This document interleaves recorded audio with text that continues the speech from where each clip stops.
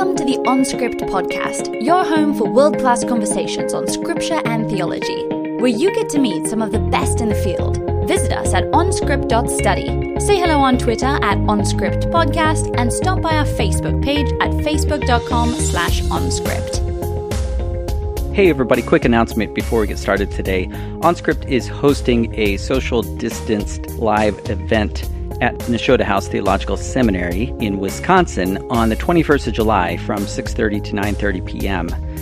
That's going to be with Professor Janine Brown talking about her book, Gospels as Stories. Drew Johnson's also going to be there. I'm going to be there. We're going to have a great evening from 6:30 to 9:30 p.m. on the 21st of July. If you'd like to find out more information, go to our events page at onscript.study and register to come. It's a limited event because of social distancing, so there are only a few spots available, but if you want to get in quickly, please do sign up. We'd love to see you there. Welcome back to OnScript, everyone. This is Matthew Bates. I have with me Chris Tilling, and we're going to be joined by our guests, Brant Petrie and Michael Barber, two premier contemporary Catholic biblical scholars. Let's start, though, with a thoughtful word from a famous scholar. Mere imputation is not Paul's view of Christian righteousness. He believed that those who died with Christ were really changed and no longer lived in sin. One of Luther's slogans was simul justus et peccator, at the same time justified and sinner. That was not Paul's view. He believed in transformation. We might wonder who the author of that quote is, as it seems like an anti-Lutheran voice, but it is, in fact, E.P. Sanders, often regarded as the father of the new perspective on Paul. But that's a good way of kicking off a conversation here that will especially feature some Catholic Protestant dialogue, and we're looking forward to it. So welcome to OnScript, Brant and Michael. Thanks for having us on. This is great. Thanks for having us, Matt and Chris. Real honor and a pleasure to be here. Well, let's start with a hardball question. Given that the preponderance of biblical research is carried out by Protestants, in the book you say, we feel that a distinctively Catholic approach should also have a seat at the table. So let's start with that first one. What do you mean by a distinctively Catholic approach? Michael, you want to take that one first? Sure. Well, one of the things we wanted to highlight in the beginning was that for a Catholic approach, one of the things that emerges, Luke Timothy Johnson talks about this in his own writings, is an attempt to try to bridge things that typically are seen as antithetical. So a both-and approach. Oftentimes, when scholars come to interpretive issues in Paul, what often happens is people feel like they have to either choose this option or that option. And what we want to show is that by looking at Paul in this book as a new covenant Jew, and in particular looking at the way Jeremiah 31 informs so much of his thought, what happens is a lot of the tensions that you find in Paul seem to get resolved in some surprising ways. So, a Catholic approach broadly can mean lots of things. Of course, in broad terms, Catholic just means universal. So you could talk about Catholic with a small c. Michael Gorman talks about this in the introduction to the book. In fact, I was very grateful for his introduction because he talked about the fact that what we tried to do in the book was be both, distinctively Catholic in the sense of Roman Catholic, which, of course, is a very broad tent. We've got Jesuits, and we've got Dominicans, we've got Carmelites, we've got Franciscans. But in a broader sense, we also want to be Catholic in the sense of learning from scholars that we have great respect for. And so throughout the book, we're really trying to bring together people who are often seen in different silos and show how these different approaches in Paul, this often happens, right? You get the apocalyptic camp, you get the, the new perspective, something like that. What we wanted to argue for is that if you start looking at Paul as a new covenant Jew, if you move that to the center of the conversation and see how Jeremiah 31 and that promise of a new covenant is something that seems to be a recurring theme in his writings, what happens is a lot of the insights of scholars in, say, the apocalyptic school or the salvation history approach begin to start to come together. And so what we wanted to do was be Catholic in that sense. And I really appreciated Gorman in the beginning. He said that the book is in certain ways Catholic. He put capital C Catholic, in many ways Catholic, small c, and in all ways stimulating. And I hope we've accomplished that in the book. Yeah, that was. I just want to throw one thing in there too. I don't remember whether we put this in the intro or not, but both of us come from a generation of Catholic scholars that were raised in the ecumenical era, right? So, like, both of our doctoral directors were non-Catholics, right? So, Michael's doctoral director was Colin Brown, mine was David Awney, and so we also saw this as a kind of homage to our non-Catholic friends, colleagues, brothers, and sisters, just to say, express what we've learned, especially from the predominantly Protestant scholarship of the Pauline field, but also try to maybe add some new insights and a fresh look at certain aspects of Paul that did really emphasize that both and approach. Because let's face it, I mean, contemporary Pauline scholarship right now, on the one hand, I think we're kind of going through a golden age of Pauline exegesis. I mean, it's amazing, not just the amount of material that's being written, but the value, the quality of it. So there are really, really intelligent people writing in these different camps, whether it's the radical new perspective or the old perspective. These are really intelligent people, and yet at the same time, there's a temptation to kind of separate, right, and divide up. Say, I belong to Campbell, I belong to Paula Frederickson, kind of like First Corinthians. I belong to Martin Luther or to Casamon or whatever it might be. And so we were trying to kind of look for the value in the different perspectives, and then see where we could unite them. And kind of bring about a synthesis. So that's what we were hoping to do in the book. Well, I think there's no doubt it's a very ecumenical book, and you guys are to be applauded for it. The title of the book, for those who are tuning in, is Paul, a New Covenant Jew, Rethinking Pauline Theology, published with Eerdmans 2019. And the authors, Brant Petre, Michael Barber, and John Kincaid. We have Brant and Michael here. Just a brief word about them. Brant is Distinguished Research Professor of Sacred Scripture and author of both academic books and popular books. One of his academic books that might interest our listeners is Jesus and the Last Supper, his popular book, Jesus and the Jewish Roots of the Eucharist. Michael Barber is Associate Professor of Scripture and Theology and author of the recent book, Salvation, What Every Catholic Should Know, and they are both at the Augustine Institute for Graduate School of Theology. And you're in Colorado, right? That's correct. Right, we're just outside of Denver. Yeah, wow, nice place to be. And yeah, it's probably worthwhile mentioning as well that this is Chris Tilling. Oh, the one with the British accent. Okay, yeah, that's it. We can see. Immediately sounds intelligent. It's my only card, I'm afraid.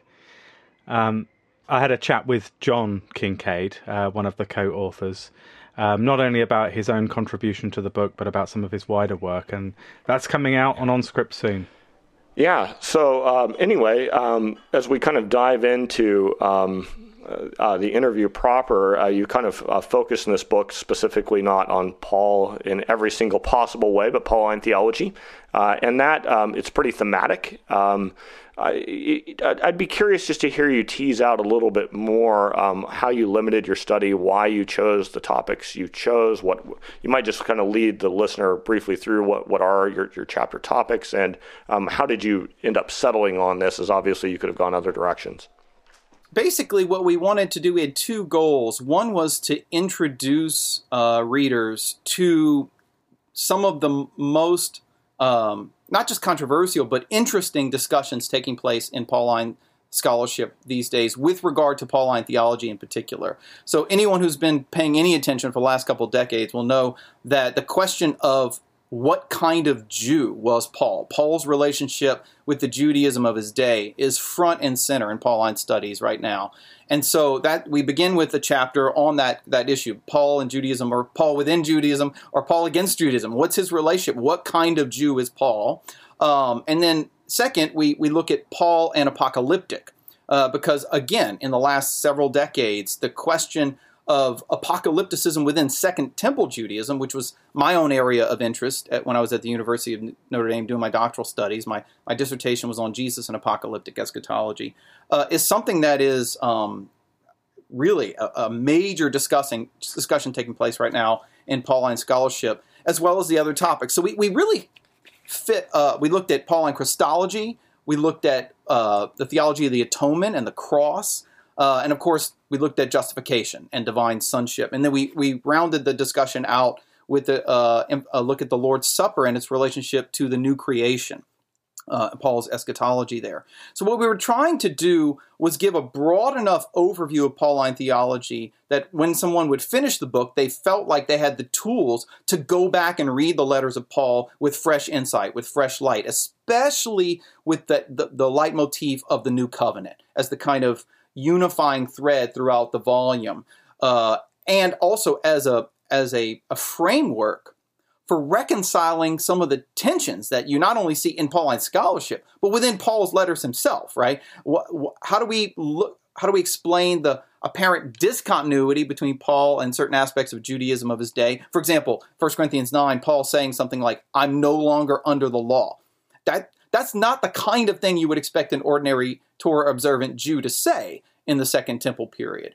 And at the same time, in places like Philippians 3 or elsewhere, to talk about himself as a Hebrew of Hebrews, as an Israelite, right? So we're trying to answer the question of continuity and discontinuity within Paul's Jewish context, and then weave that same thread of a both-and approach through the lens of the New Covenant, through those other major topics. Apocalypticism is a huge topic. Christology, as you know, Matt, and Chris, both of you have made major contributions to the discussion of Christology in general and Pauline Christology in particular. And then, of course, the atonement is a very big discussion, and justification has been a major topic for centuries. And then we wanted also to, in the last chapter, to bring in the Lord's Supper.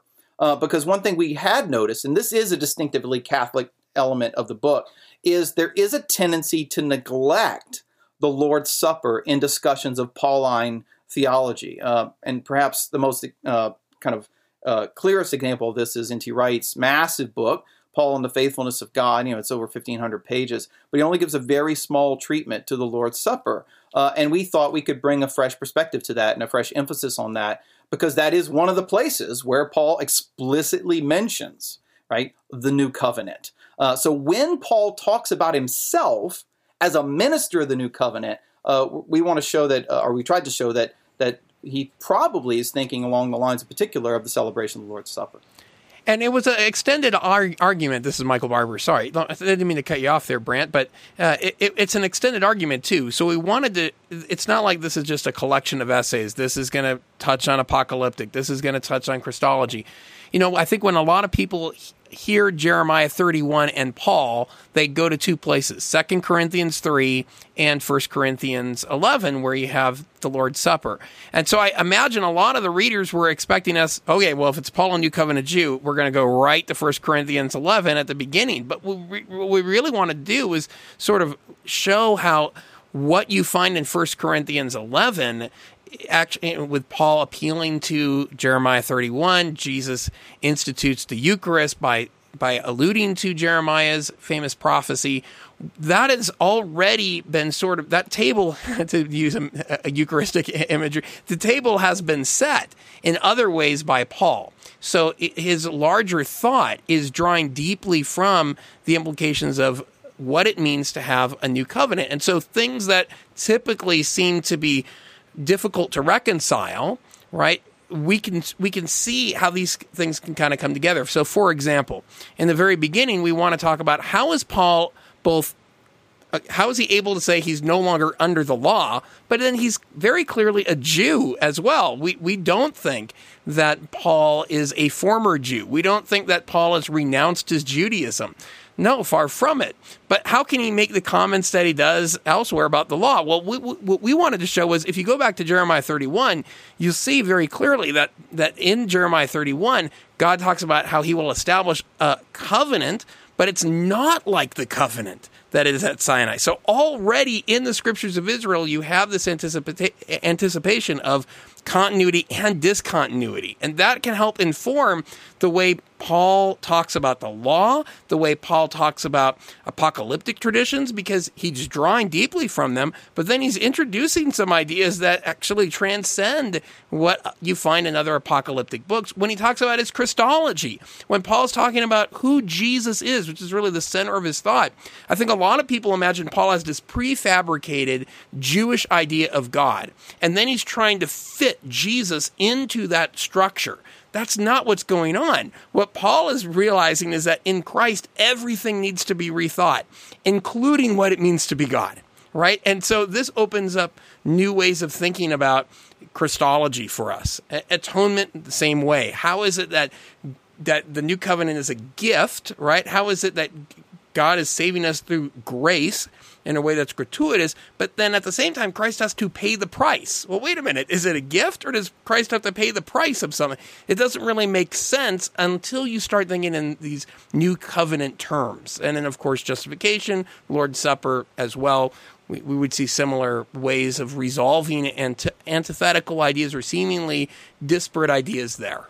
Thanks, guys. I think that's a great overview of the book, and I think it helps us to see why you settled on the title that you did. Paul, a New Covenant Jew. That's obviously at the heart of your project and the integrative center of what you're doing. You circle back to that again and again as the New Covenant is obviously central. Hey, Paul, not Paul, Chris. I'm thinking about Pauline theology, and now I'm starting to call everybody Paul. You had a question that you wanted to ask about Christology, and I think that's a good bridge into their chapter on apocalyptic. You want to hit them with it? Yeah, sure. So I love that chapter, of course. It was a delight to read. And at the end of the chapter on Christology, you write the following, and I just love your comment on this, really. You write, "The one Yahweh, the God of Israel, can somehow now be understood as Father and Son." In other words, how God is understood is being rethought around Jesus Christ. I suppose my question is, where do you see the Holy Spirit factoring into Paul's theology proper, his understanding of God? Well, first, I would just say one of the things we wanted to do with this book was write something that would be interesting to scholars, that would represent a serious contribution. So the subtitle is Rethinking Pauline Theology. So we're hoping that scholars will recognize that the importance of Jeremiah 31 maybe has been underplayed in Pauline studies, and it needs to be reexamined. But we also wanted to write a book that we could give to our students that would help them come to know the world of Pauline scholarship and see how there have been some very serious and important advances in recent discussion. And frankly, Chris, Paul's pneumatology is really difficult. It would require an entire chapter, I think, for us to deal with just his pneumatology. I've got some ideas on this. We could talk about it as we go forward. But as we were working on the book, we wanted it to be readable. It was already longer than I wanted it to be. I was the guy who kept telling everybody, "Oh, we got to cut it down, cut it down, cut it down." And then they would say, "Well, we got to mention this one." No, it's too long already. It's what you wanted then, is a question on what you didn't deal with in the book, really, wasn't it? Michael, can I jump in, though? Yeah. Let me just say something here. So, yeah, it's funny that you bring this up, Chris, because just like literally yesterday, Michael and I were on the phone, and I was saying one of the real regrets I have is that we didn't have a chapter on pneumatology. And, of course, you lead with the question on the fact that our pneumatology, we don't have a chapter on pneumatology. But let me say two things about pneumatology, and this might help. The first thing I would say is if we had written a chapter on pneumatology, it would dovetail perfectly with the rest of the book, because if you go back to prophecies of the New Covenant in the Hebrew prophets, which are really kind of the foundation of Pauline theology and Paul's thought on this matter, remember in Ezekiel 36, right, which is the prophecy of the ingathering of the exiles, the restoration of Israel, and God promises to his people, he says, "I'm going to sprinkle clean water on you. You're going to be cleansed from your uncleannesses, and a new heart I will give you, and a new spirit I will put within you," right? I'm going to take out of your flesh the heart of stone and give you the heart of flesh. I'll put my spirit within you. So what I would say is two things. First, for Paul, the agent of the new creation and the agent of the new heart, right, of the transformed heart that those who are in Christ will receive in the new covenant is the Spirit of God, without a doubt, right? And you can see places where this is the case, especially in 2 Corinthians 3, which is focused so much on the new covenant, right? He talks about in 2 Corinthians 3:6, when he says, God has made us ministers of the new covenant, which, by the way, that was one of the reasons for our titling of the book. Paul's own self-understanding. He doesn't call himself an ex-Jew or a Torah-observant Jew or an eschatological Jew. He calls himself a minister of the new covenant. So this is his self-understanding. In that very context, he says, we're ministers of a new covenant, not in a written code, but in the Spirit. For the written code kills, but the Spirit gives life. So the Spirit is the life giver of the new covenant. And I think that if we had had another chapter, we could have developed a little bit more how Paul sees the Spirit of God, how that changes, how that informs his understanding of the one God. The place I would point to on this is the same place Chrysostom pointed to centuries ago when there were debates about the divinity of the Holy Spirit taking place in the 4th century, late 4th century. It's 2 Corinthians 13:14, right? The ending of the letter when Paul says, the grace of the Lord Jesus Christ and the love of God and the fellowship or koinonia of the Holy Spirit be with you all. And centuries ago, Chrysostom made the argument that although Paul will often begin his letters with, the grace and peace of God the Father and the Lord Jesus Christ be with you, that sometimes people would say, oh, well, look, there are only these two divine persons in Paul's understanding of the one God. But Chrysostom pointed out, and I think he's right, that no, actually you want to look at how he ends the letter as well. And he seems here in 2 Corinthians 13:14 to be including the Holy Spirit within the one God. Now, how developed is that in Paul? Well, we'd need a whole chapter to kind of work that out. But that would be one text I'd point to. That, in other words, he's doing something similar in 2 Corinthians 13:14 to what he does in 1 Corinthians 8:6. That'd be my short answer to your question.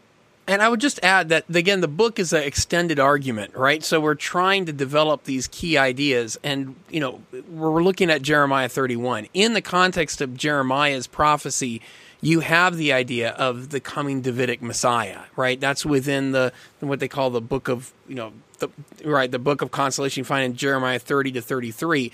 So we could really show how Paul's Christology is related to this new covenant hope, right? Now, certainly the Spirit is a part of that. It's fascinating. Kyle Wells has a great dissertation where he shows how Jeremiah 31 is often linked to Ezekiel 36, right? So in Jeremiah 31, the law is written on the heart. Ezekiel 36 is the place that explains, all right, this is going to happen by the Spirit. And Paul certainly takes that up. But see, it was like a further step removed for us to bring the Spirit into that conversation, specifically of how Jeremiah 31 helps inform Paul's thought. So that's another reason we're... In the Christology chapter, there is a section where we do point out, Chris, you might check this out and go back to look at it, where every time Paul, the very terminology Christos, right? If you go back to 2 Samuel 6 or Isaiah 61, the terminology of Mashiach or Christos being anointed is anointed with what? The Spirit, right? So there's almost, every time Paul makes a Christological statement, there's an implicit pneumatological implication, because the one who is the anointed one is precisely the one who is anointed with the Spirit of God. It's almost as if Paul was a Trinitarian. I wonder if we could follow off the back of this, Matt, as if this is appropriate, you think? Because we've been speaking about the centrality of Jesus Christ in what you're doing and the focus you've laid on Christology. In the chapter on apocalyptic, there's a subheading where you discuss particularly apocalyptic Christology. Perhaps you could say what you mean by that. What do you mean by apocalyptic, and how do people get it wrong? What are you trying to do that deals with some of the problems involved in using that kind of vocabulary? Why use that vocabulary? This was my one of my chapters that I was principal author. We did co-write everything. Like, it wasn't just collections of independent essays. We wrote and then we rewrote, and then we got angry at each other for changing each other's essays, and we worked it all out in the end. But this one was particularly mine. So having studied apocalyptic eschatology and cosmology in Second Temple Judaism for a number of years, one of the things I was struck by was that if you look at studies of Second Temple apocalypticism by, say, John Collins, the Apocalyptic Imagination, there's a very widespread consensus in Second Temple Jewish studies that when we talk about apocalyptic within Judaism at the time of Jesus and Paul, it isn't just eschatological. There isn't just a temporal access, right? The distinction between an old creation and a new creation that's coming, this world and the world to come, the eschatological realities of the resurrection of the dead, the new heavens and the new earth. There's also a spatial axis between this present world and then the heavenly world, or the invisible realm of God that already exists, right? The heavenly Jerusalem, as opposed to the earthly Jerusalem. And what was fascinating to me coming out of that field is that when I got to Pauline studies, I saw a lot of emphasis on apocalyptic eschatology, but not a lot of emphasis on the spatial axis, so to speak, the heavenly and the earthly being discussed. And so what I noticed as I was working on the chapter on Paul was that Paul uses the language of apocalypto in very explicitly Christological texts. So, the most famous of these, of course, is Galatians 1, when Paul talks about when he who had set me apart before I was born had called me through his grace and was pleased to reveal his son to me, right? Here he's describing his conversion experience. We can go back to that terminology later, but it's in an explicitly apocalyptic language. It's the unveiling of his son to me.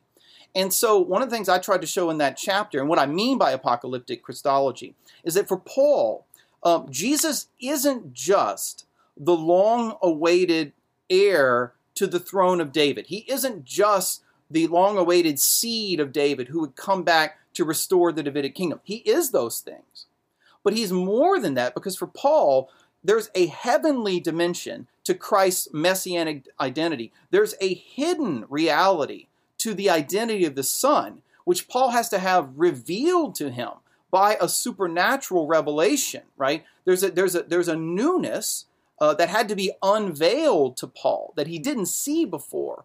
And so what I was trying to argue about that, it's not just Paul's eschatology that's apocalyptic. It's not just his cosmology of old and new creation, this world, the world to come, that's apocalyptic. It's not just his angelology, right? His understanding of angels and demons that's thoroughly rooted in Jewish apocalyptic. It's also his Christology, right? There is not just an earthly Davidic Messiah, there's a heavenly Son who has been revealed to Paul by God. And that informs, it causes him to rethink everything about what it is and means to be the Christos. At least that's what I was trying to argue for there. And it leads into our discussion in chapter 3, which is really the heart of the book, of Paul's divine Christology. So when I say apocalyptic Christology, that's a first century Jewish way of talking about a heavenly Christology, a divine Christology. Christ isn't just the heir of David, he's also the pre-existent Son who's been revealed. So this was a lot of fun for us. Brant and I have been friends for a long time. I think after my wife, Brant's my closest friend. We talk on the phone constantly. And one of the things that Brant has helped me see is that this idea of the revelation of a heavenly Messiah is an idea that scholars have recognized as part of Jewish apocalyptic traditions. And yet, when we read books on Pauline Christology, this is, it seems to us, a lacuna, an aspect of first century Judaism that doesn't get much play. So, for example, in 1 Enoch 48, we have a passage about, or 1 Enoch 62 is another one, where it talks about how God is going to reveal this Son of Man who's identified as the Messiah in 1 Enoch 62. He is the one who, from the beginning, was hidden.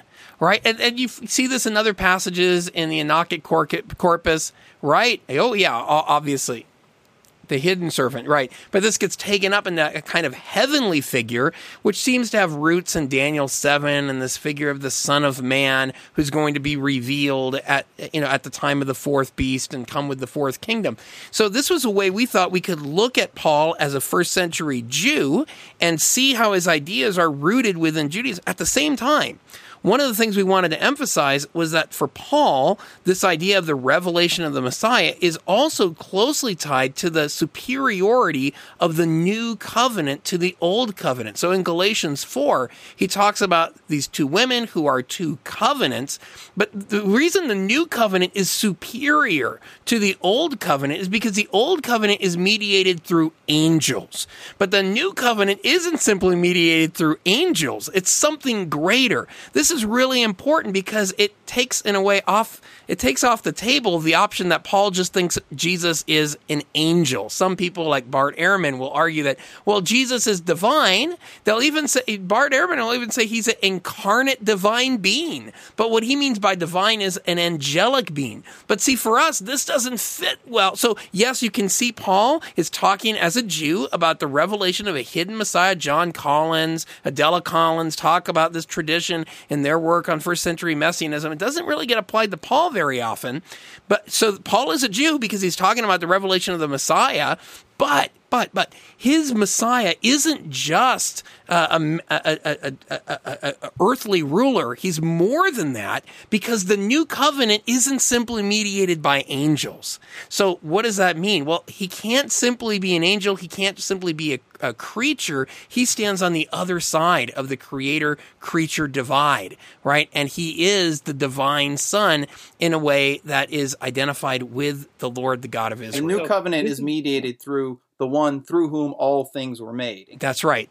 And that's why it's superior. So again, this is how looking at the new covenant dimension of Paul's thought surprisingly helps us understand his Christology, which is something that a lot of people, we feel, haven't talked much about. So Brandt's awareness of these traditions, something we've talked about for a long time. And I have to give a shout out to our friends at the Catholic Biblical Association, because Brandt and I have been doing a seminar at the Catholic Biblical Association, ongoing, continuing seminar. It's a lot of fun with lots of great scholars and on Paul. And one of the things that emerged in that conversation was Christology and New Covenant. It helped crystallize our ideas, and because Brandt was coming with all these great ideas about apocalyptic, and then we started thinking about how it relates to New Covenant, all of a sudden it came together in a really compelling way, we thought, and so we thought we'd put it in a book. There's something radically new about Paul's Christology. Well, that's great, guys, and it's a great segue into my probably most important question of the interview. And what I'm really wondering is whether or not Chris Tilling's thesis on Christology is any good, or whether it's just a steaming pile of hot garbage. What do you guys think about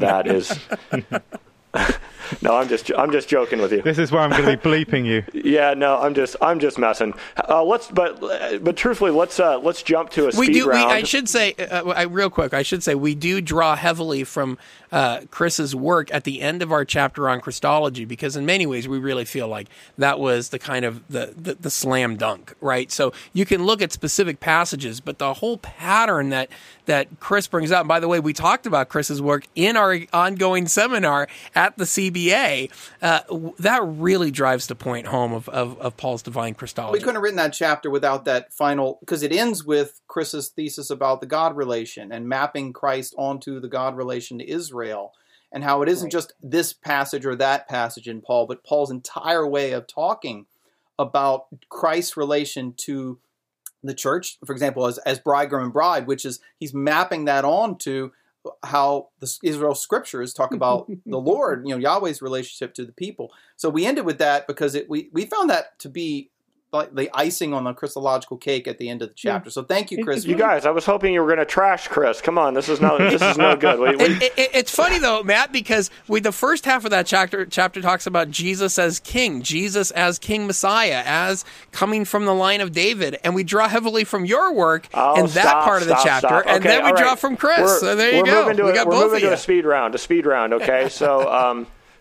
Okay, yeah. Well, we'll make Michael go first then, and then Chris will do a speed round with you. How about we'll do that? We'll do Michael's speed round first.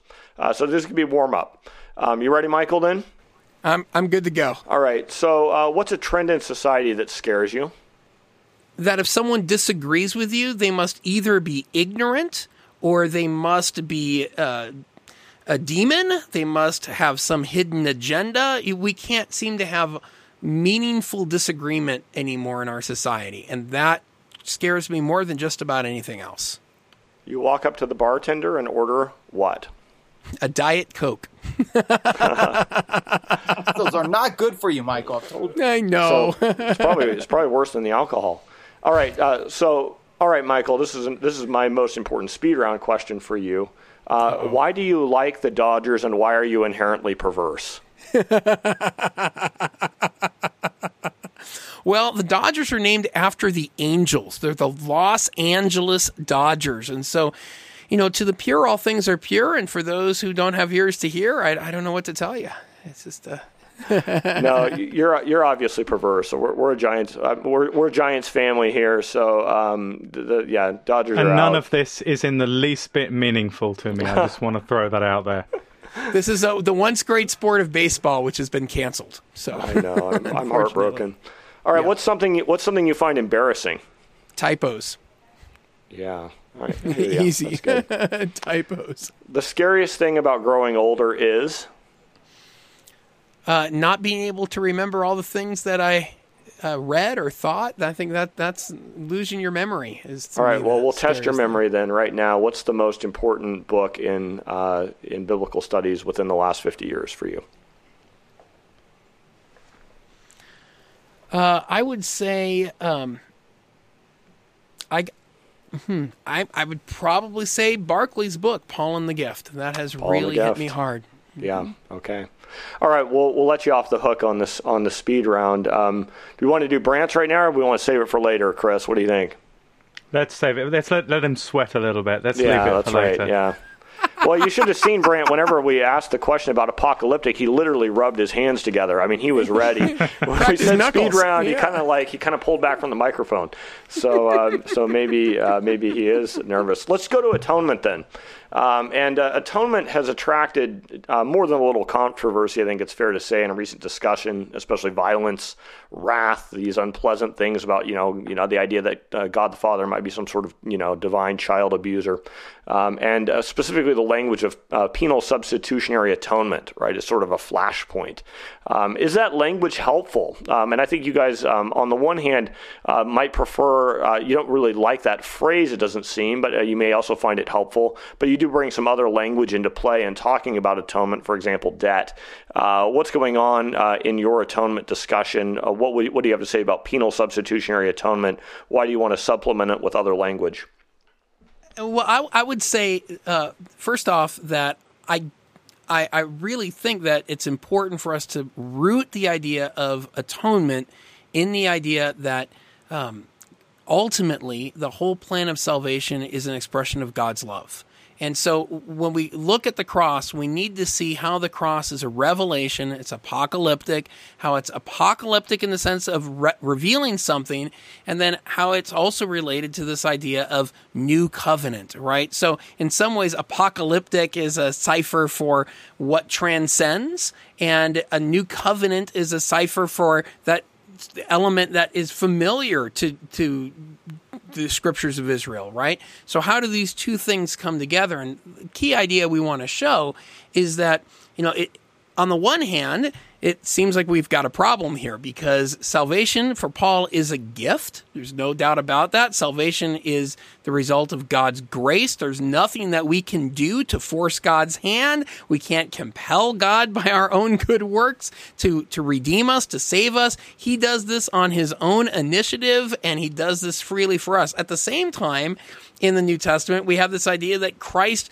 had to die, that Christ suffered in order to fulfill, the righteousness of God, in order to display the righteousness of God. So how do we bridge these two ideas? And what we wanted to show was, on the one hand, the idea of atonement is related to covenant theology, right? For example, in Galatians 3, we see that Christ bears the curse, right? He dies the death that is the result of our failure to keep the law. In particular, for example, at the Last Supper, Jesus appeals to new covenant language, going back to Jeremiah 31. And why is there a need for a new covenant? Jeremiah 31, because the old covenant had been broken. And as we show in the book, when you break a covenant, you merit death. That's what you earn by breaking the covenant. And so in Exodus, it takes us back to Exodus, because that language of the blood of the new covenant and blood takes us back to Exodus 24. And in that whole sequence, we see how God establishes his covenant with Israel by the blood of the covenant. And then Israel breaks that covenant. And this is where we get the idea of atonement. In Exodus 32, we have that language of atonement there in Moses' discourse with the Lord. But we wanted to show that it's not like God has sort of painted himself into a corner. It's not like we have God over a barrel. God has made a covenant with his people and now he's sort of stuck. What we wanted to show is that what God does for Paul in Abraham is act out how he's going to ultimately fulfill the covenant with the story of the Akedah. And so we see in the cross a revelation of who God is. God ultimately is self-emptying. God is love. And we draw here from Gorman's work on Philippians 2, where we see that Christ was in the form of God, and then he took the form of a servant. He took human form, right? And he died on the cross. And so what he does in dying on the cross corresponds to the way he empties himself out as he is in the form of God. So there's a two-part. He's in the form of God, he empties himself out, then he becomes human and he dies on the cross. So the cross reveals what God does in his divinity in emptying himself out. So the cross reveals in a way the divine nature, that God is love, that God is self-giving. And so what Christ does on the cross is he doesn't paint himself in the corner. He just shows that from the beginning, God loves us so much that he entered into a plan that he knew would ultimately end in his giving his son for our redemption. So so it's apocalyptic in the sense that it reveals the love of God, and it is new covenant in the sense that God is now fulfilling the covenant promises that he made going all the way back to Abraham in the Old Testament. The Gentiles would be blessed, but how would the Gentiles be blessed? Well, it's associated with the offering of Isaac in Genesis 22. That's when Abraham's willing to offer his son. God promises to bless the nations as a result of it. So that's sort of like the dress rehearsal for Paul of what happens on the cross. So we want to draw from all the different atonement models, and we want to integrate them and show how, yes, Christ is paying the price, but we also have the idea of Christ as the one who is demonstrating his love and his victory over sin and over human failings on the cross. So hope that helps kind of integrate all these different models. I would just add to that, it was interesting the way you phrased that, Matthew, because I don't recall us ever deliberately thinking we're going to avoid the language of penal substitution. We were just trying to articulate what Paul means in his words when he talks about Christ in Romans 3 being the hilasterion, right? The expiation, or as the NRSV translates, the sacrifice or atonement, that allusion to the mercy seat in Exodus 25 and to Leviticus 16 on the Day of Atonement. So we definitely weren't trying to avoid it, but rather trying to figure out what Paul means when he says what he says about the cross. So that would be one thing I would add. I would say to that. I would add too, Michael, you might not run with me down this road, so if you don't, feel free to disagree. But I would say is a lot of people mean a lot of different things by the later terms, like penal substitutionary atonement. So it can become a kind of a flashpoint that will make somebody read into your exegetical conclusions presuppositions that might not be there if we were to use that later terminology. But what I would say is, if by a substitutionary atonement you mean the sin bearer, like in the Old Testament, right? Like in the book of Leviticus, where the sacrifice bears the sin of the people unto death in order to free them from the consequences of sin, then sure, it's definitely an act of substitutionary atonement. And if by penal you mean that the punishment involved is death, well, that's Pauline in the sense that the wages of sin are death, right? So he pays that wage, and I think this is what Michael was really driving at. Why does he pay that wage? Well, he pays it not out of necessity, but out of love, right? It's Christ loved me and gave himself for me in Galatians 2. So we were trying to emphasize that it's not just the suffering or death of Christ that atones, it's the love, it's the self-offering that the death signifies that covers the multitude of sins. I mean, this isn't Paul, but love covers a multitude of sin. That is a biblical concept from Proverbs, and you'll see it used elsewhere in the New Testament. And so we were trying to put the emphasis there, but there's definitely suffering, there's definitely death, there's definitely ransom in Pauline terminology, and in Romans 3, it's undoubtedly an atoning sacrifice with the allusion to the hilasterion. And we could go other places too if you wanted to, like Isaiah 53. There's no doubt that the servant in Isaiah 53 bears the punishment, right, of the people. He becomes a sin bearer. But we're trying to help see that through ancient Jewish cultic categories of how a sin offering works and what how it fits into the plan of the apocalyptic revelation of divine love that Paul talks about over and over again, and not just in Galatians 2, but in Romans and elsewhere. And I would just pick up just one other thought on that, and that is that we want to relate this again to covenant imagery, right? So what is a covenant? The covenant is one of the gifts that God gives his people. And Paul is very clear about this in Romans, right? The gifts and the calling of God seem to be a reference to, among other things, the covenants that God has made with his people. So Christ, in establishing a new covenant, is giving himself freely for us. But what we wanted to do is tie that back into Barclay's work on gift and show that, in a way, the gift is aimed at enabling us, empowering us to give back. So we believe that Christ is a substitute. He does what we couldn't do, but he doesn't do what we couldn't do so that now the story's over. He does what we couldn't do so that we can be enabled now to participate in his death. And so that's where, if it depends what you mean by substitutionary atonement. And again, I don't think we ever actually talked about whether we should use the term or not use the term. That's funny. I know we do cite Gathercole's work in there, which I like quite a bit on this. But I would just say that the idea is, if you mean by substitutionary atonement, Christ suffers so now we don't have to, I don't think that's Pauline. I think the idea is that we are to die with Christ. We are to be crucified with him. Yeah, thanks.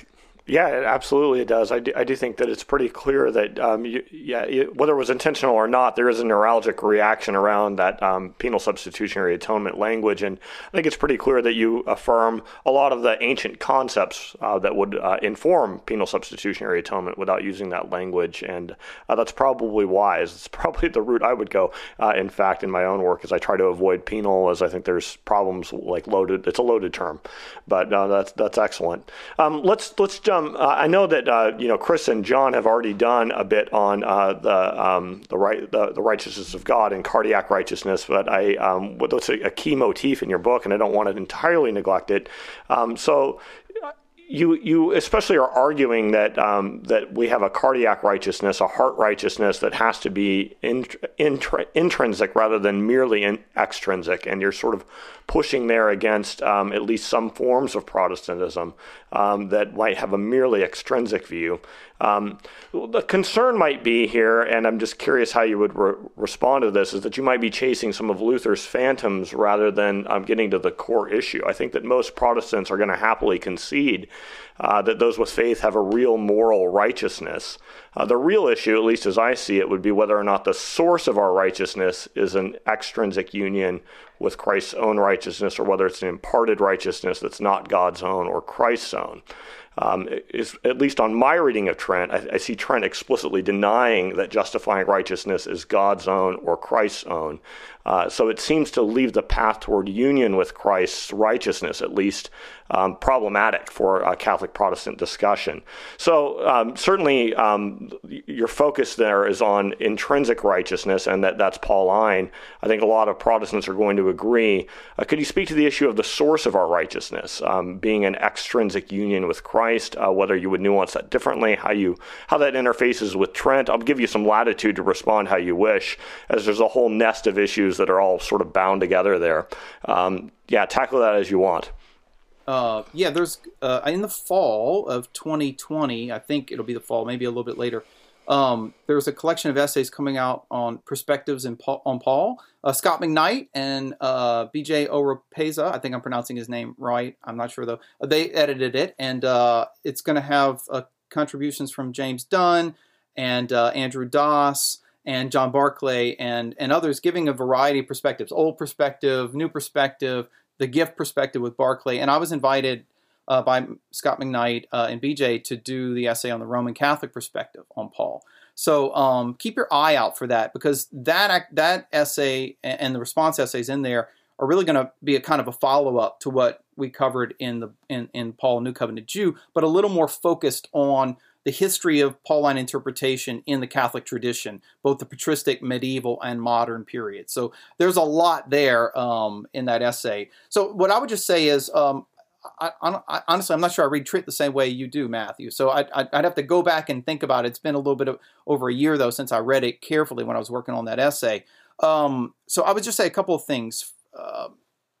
First of all, it seems to me, and I don't know, I don't recall Trent making this distinction, but again, it's not fresh in my mind. I was prepping for Paul, not for Trent, for this particular interview, that the source of the righteousness is obviously God, and it's Christ. It's not I who live, but Christ who lives in me, right? In Galatians, or,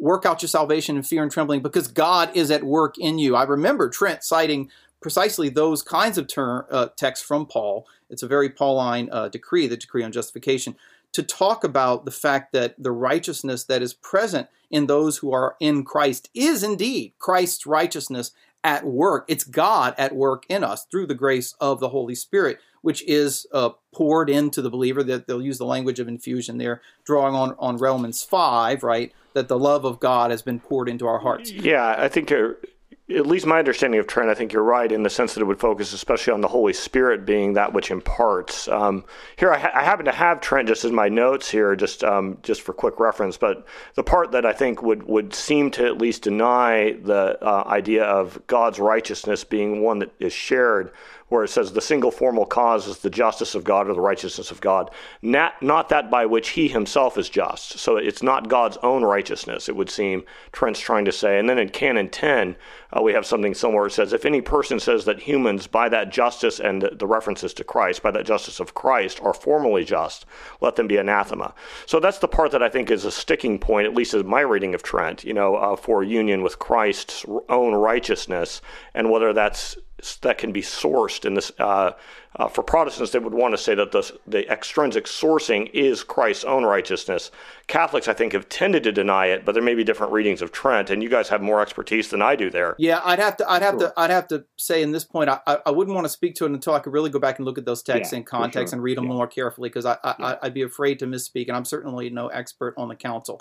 What I would say, which is kind of what we said in the book, is that what we were trying to offer in this regard was a non-competitive account of the righteousness of those who are in Christ. In other words, it's not as if God does 50% and then the believer who is in Christ does the other 50%, or that they're in any way competition with one another, but rather that all of the works of the believer who are in Christ are Christ working in us, through our union with the Son in baptism, right? And then through faith, and then through the gift of the Spirit as well, which is that's really what we're trying to get at with the cardiac righteousness. In other words, there's no more clearly intrinsic image than the image of the heart, right?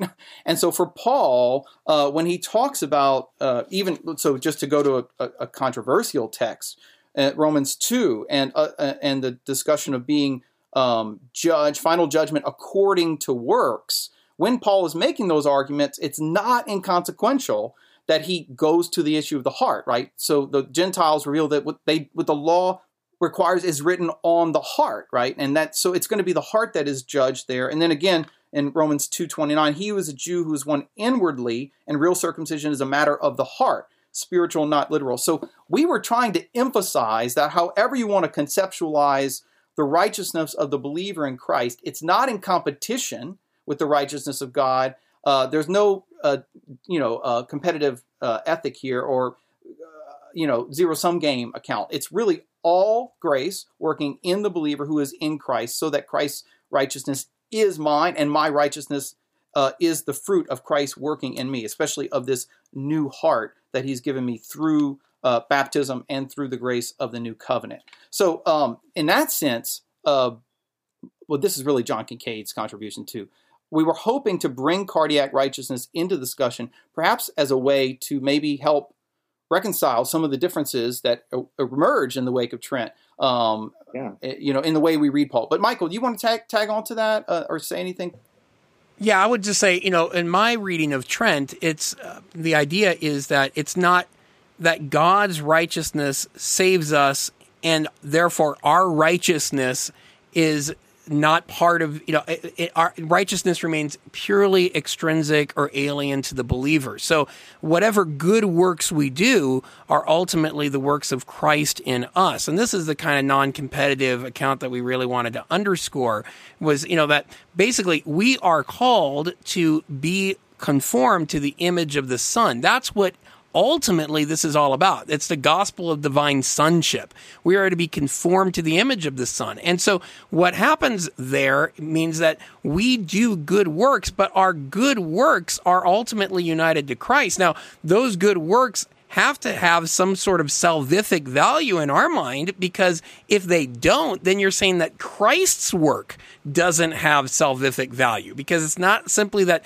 Christ's work is just on the cross, it's also what happens in us, right? And so in the Council of Trent, we totally affirm you can't do any good works apart from Christ, is what the Council of Trent said. I just happen to have this in my notes. In adults, the beginning of that justification must proceed from the predisposing grace of God through Jesus Christ, that is from his vocation, whereby without any works on their part, they are called. So the gift of justification, the initial gift of justification, is not due to anything that I earn on my own merits, and then likewise, that was session 6, chapter 5. And then in session 6, chapter 8, we read, "We are therefore said to be justified gratuitously, because none of those things that precede justification, whether works or faith, merit the grace of justification. For if by grace it is not now by works, otherwise, as the apostle says, grace is no more grace." But nonetheless, looking at, Romans 11:6, but nonetheless, looking at 2 Corinthians 3, what we wanted to underscore here was that on the one hand, you have the old law, which is associated with death and the ministry of condemnation. And there, of course, you have juridical language associated with that righteousness, justification language that we find there. But then Paul goes on in the same passage to talk about how he is a minister of justification, a ministry of, this is the NRSV, "For if there is glory in the ministry of condemnation, much more does the ministry of justification abound in glory." So in the old law, right, there was condemnation, and that was juridical, but it was also the result of moral. It wasn't just a juridical guilt; it was an actual guilt as a result of the hardness of heart. But in the new covenant, there's going to be a ministry of righteousness. That ministry of righteousness involves a legal dimension. To be sure, there's no sense of denying that. Dikaiao has a legal connotation there. We totally affirm that. But it isn't just legal in a sense that it's contrary to reality. It's not that the righteousness that we then have in Christ is then counterfactual. No, because we are actually transformed so that this ministry of righteousness has to be something greater that is in the old covenant. Because in the old covenant, the ministry of condemnation was the result of failure. And in Jeremiah 31, that's the whole point, right? The covenant was broken because of sin. And then in Jeremiah 31, there's going to be a new covenant, and God is going to forgive his people his sins, and he's going to address the issue of adakias, right? The unrighteousness. And so the new covenant is going to do something that the old covenant was not able to do,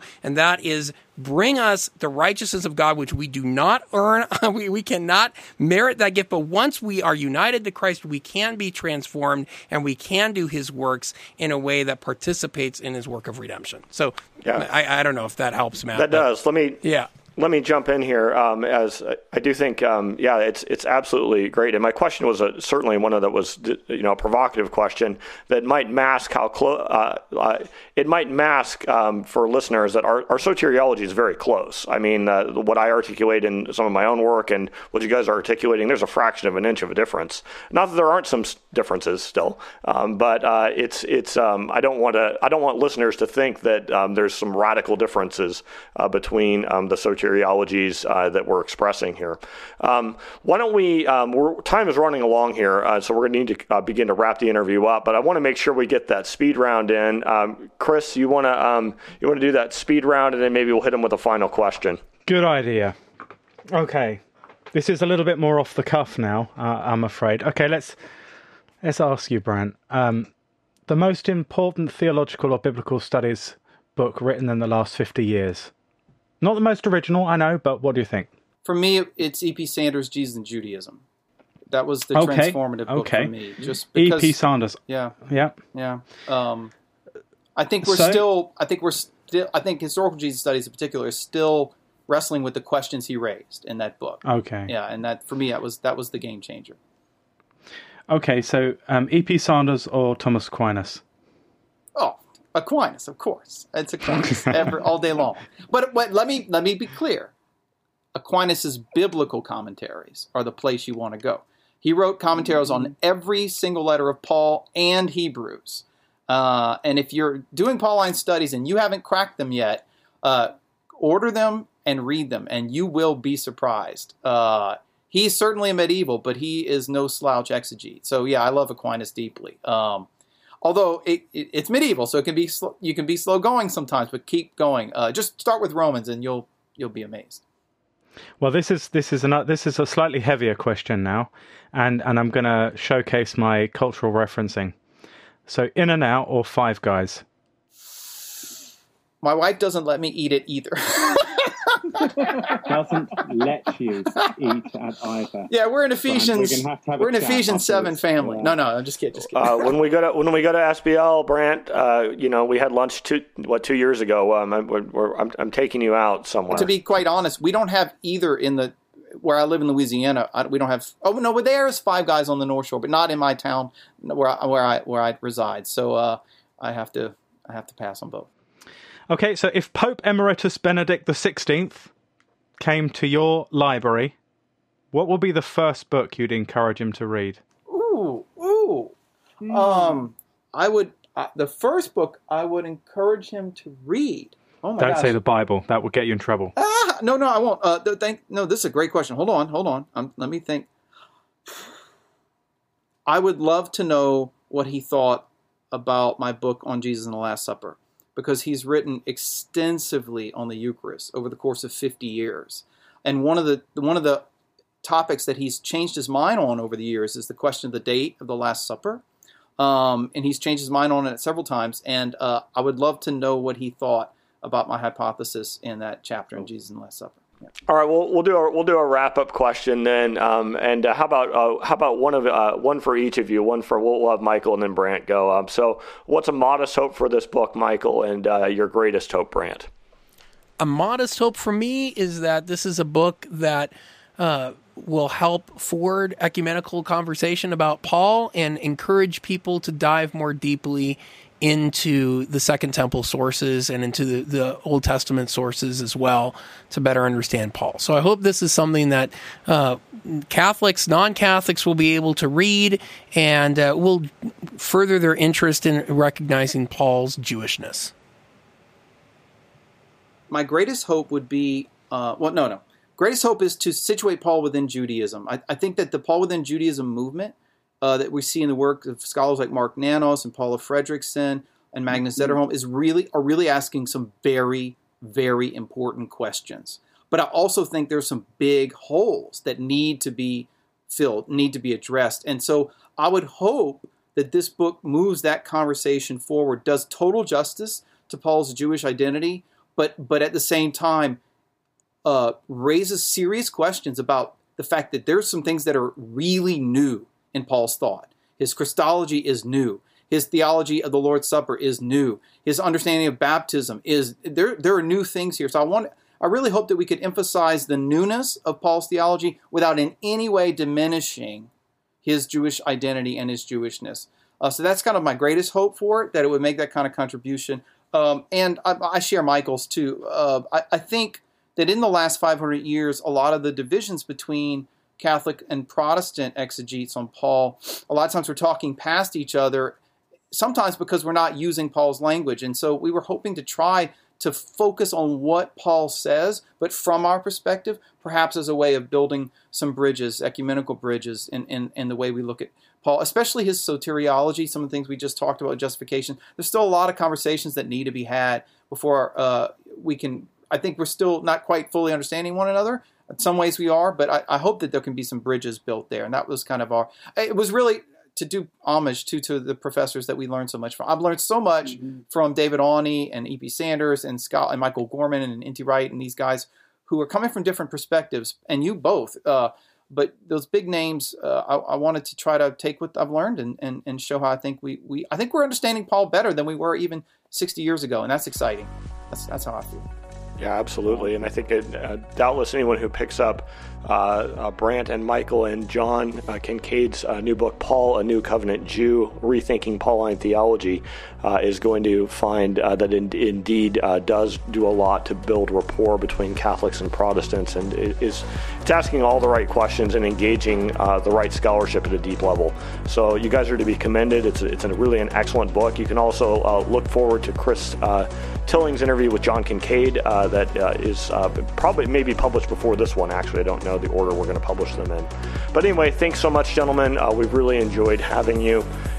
This has been Matthew Bates with Chris Tilling, and we've been speaking to Brant Pitre, Michael Barber about their new book, Paul, A New Covenant Jew, published with Eerdmans. There's a link on our website to the book for purchases, www.onscript.study. Until next time. You've been listening to OnScript, delectable conversations on scripture and theology. If this episode has brought you inner peace or lit your biblical fire, please consider a small donation of just $2 or $5 per month. Information on how to donate can be found at onscript.study/donate.